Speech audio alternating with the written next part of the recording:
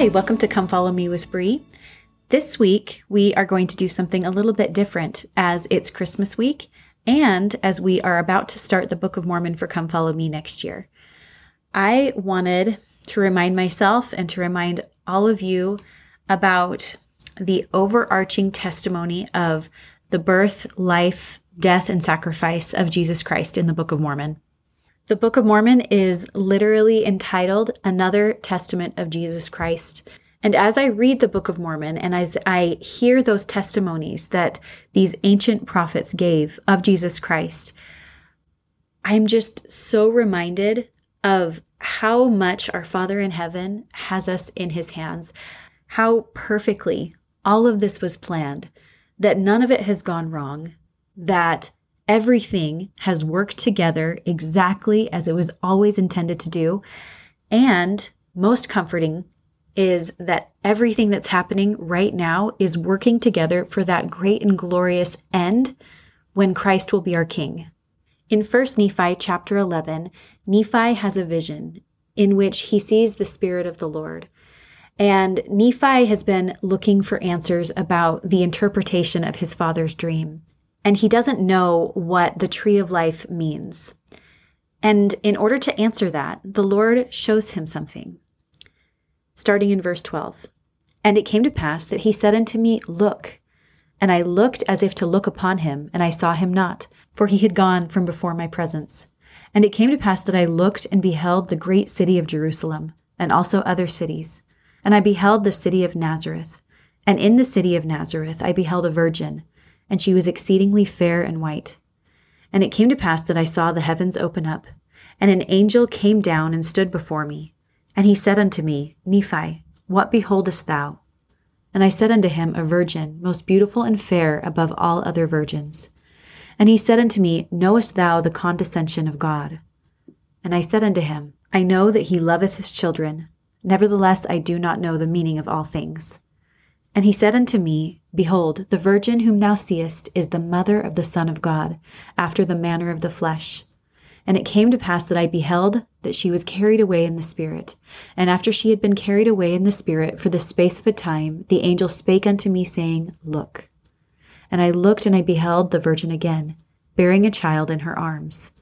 And the angel said unto me, Behold the Lamb of God, yea, even the Son of the eternal Father. Knowest thou the meaning of the tree which thy father saw? And I answered him, saying, Yea, it is the love of God, which sheddeth itself abroad in the hearts of the children of men. Wherefore it is the most desirable above all things. And he spake unto me, saying, Yea, and the most joyous to the soul. He explained the meaning of the tree of life through showing the birth of Jesus Christ. Because Nephi saw the birth of Jesus Christ, he knew, seemingly immediately, that the tree of life represented the love of God. As we continue on in the Book of Mormon, we have the testimony of Abinadi, who was later killed for this testimony. In Mosiah chapter 15, verses 1 through 5. And now Abinadi said unto them, the wicked King Noah and his priests, I would that ye should understand that God himself shall come down among the children of men, and shall redeem his people. Because he dwelleth in flesh, he shall be called the Son of God, and having subjected the flesh to the will of the Father, being the Father and the Son. And thus the flesh becometh subject to the Spirit, or the Son to the Father, being one God, suffereth temptation, and yieldeth not to temptation, but suffereth himself to be mocked, and scourged, and cast out, and disowned by his people. And actually, I'm going to keep going. And after all this, after working many mighty miracles among the children of men, he shall be led, yea, even as Isaiah said, as a sheep before the shearer is dumb, so he opened not his mouth. Yea, even so he shall be led, crucified, and slain, the flesh becoming subject even unto death, the will of the Son being swallowed up in the will of the Father. And thus God breaketh the bands of death, having gained the victory over death, giving the Son power to make intercession for the children of men. Having ascended into heaven, having the bowels of mercy, being filled with compassion toward the children of men, standing betwixt them and justice, having broken the bands of death, taken upon himself their iniquity and their transgressions, having redeemed them and satisfied the demands of justice, Verse 19, for were it not for the redemption which he hath made for his people, which was prepared from the foundation of the world, I say unto you, were it not for this, all mankind must have perished. But behold, the bands of death shall be broken, and the Son reigneth, and hath power over the dead. Therefore he bringeth to pass the resurrection of the dead. Break forth into joy, sing together, ye waste places of Jerusalem, for the Lord hath comforted his people.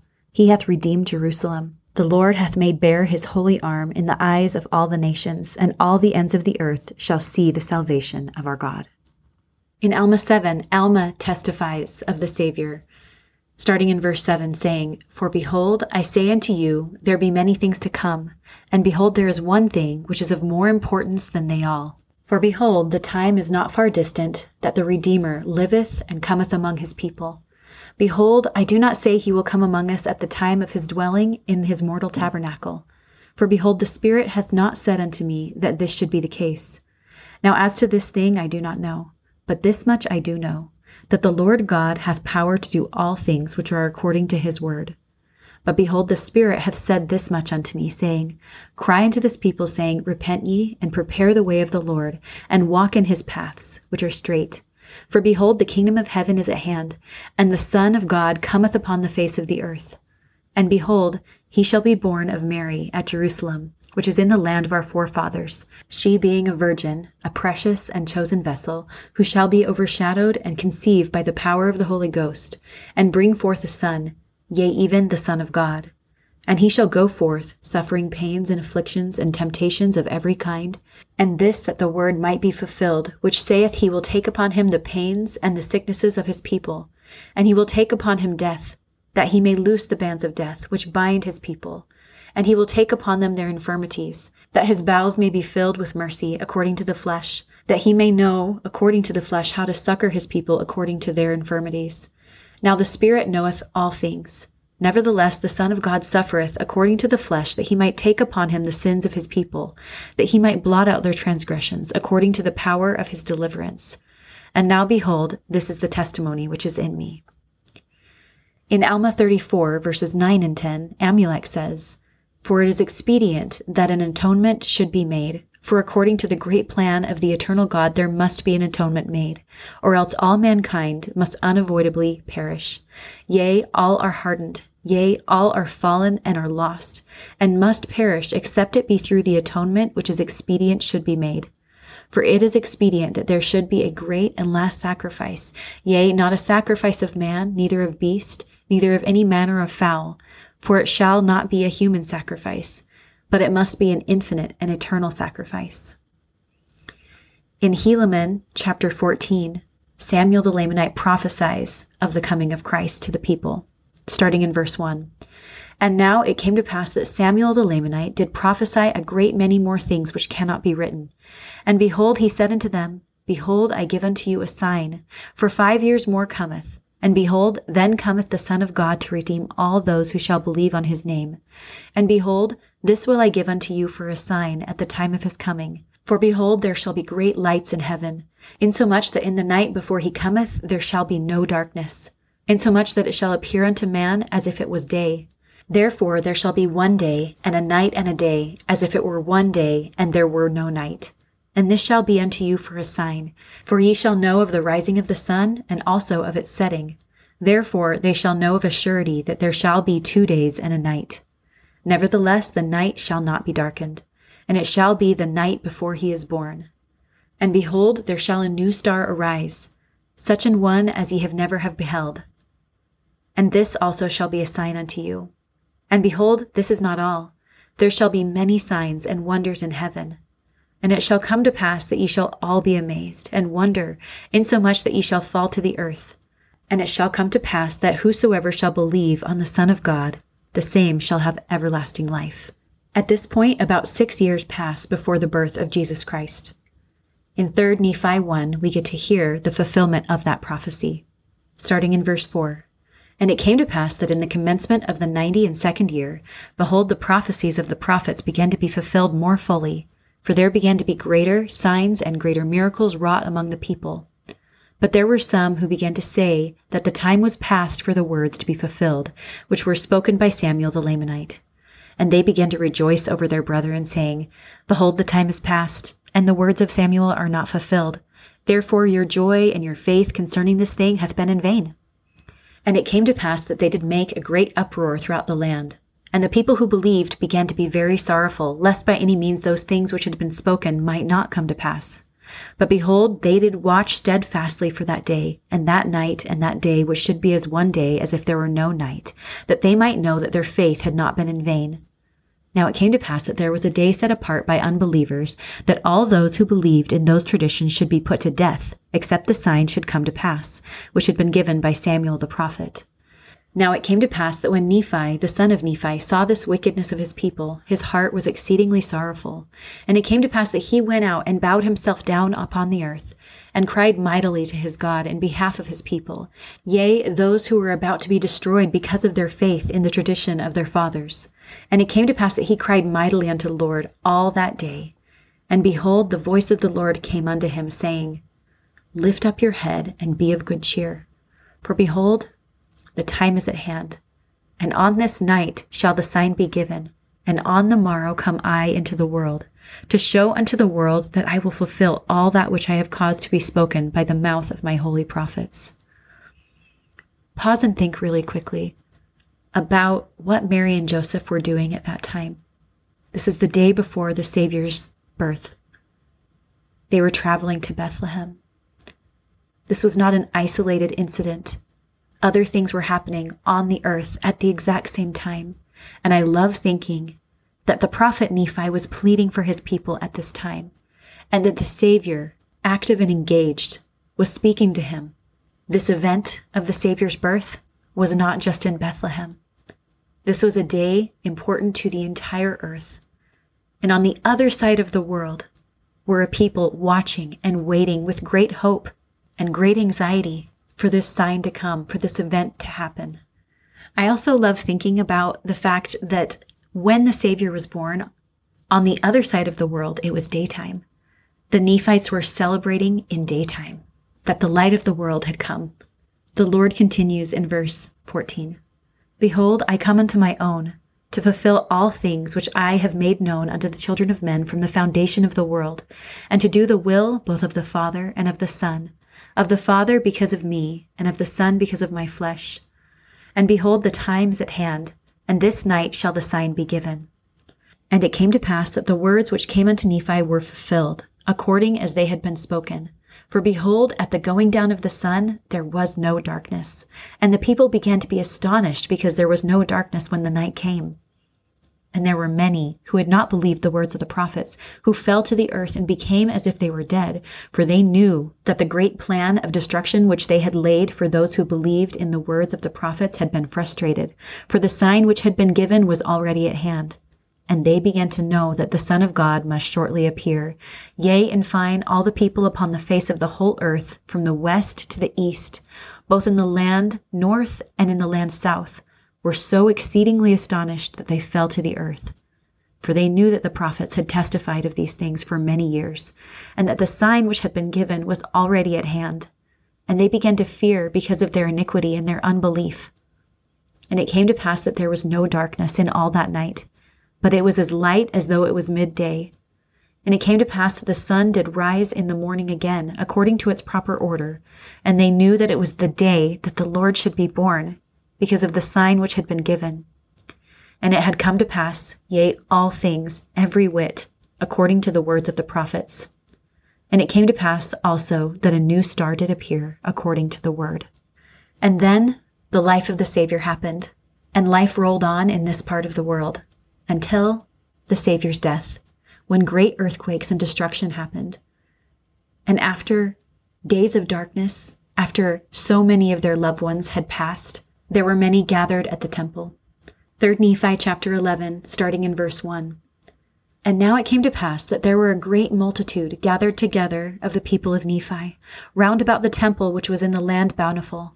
And they were marveling and wondering one with another, and were showing one another the great and marvelous change which had taken place. And they were also conversing about this Jesus Christ, of whom the sign had been given concerning his death. And it came to pass that while they were thus conversing one with another, they heard a voice as if it came out of heaven. And they cast their eyes round about, for they understood not the voice which they had heard. And it was not a harsh voice, neither was it a loud voice.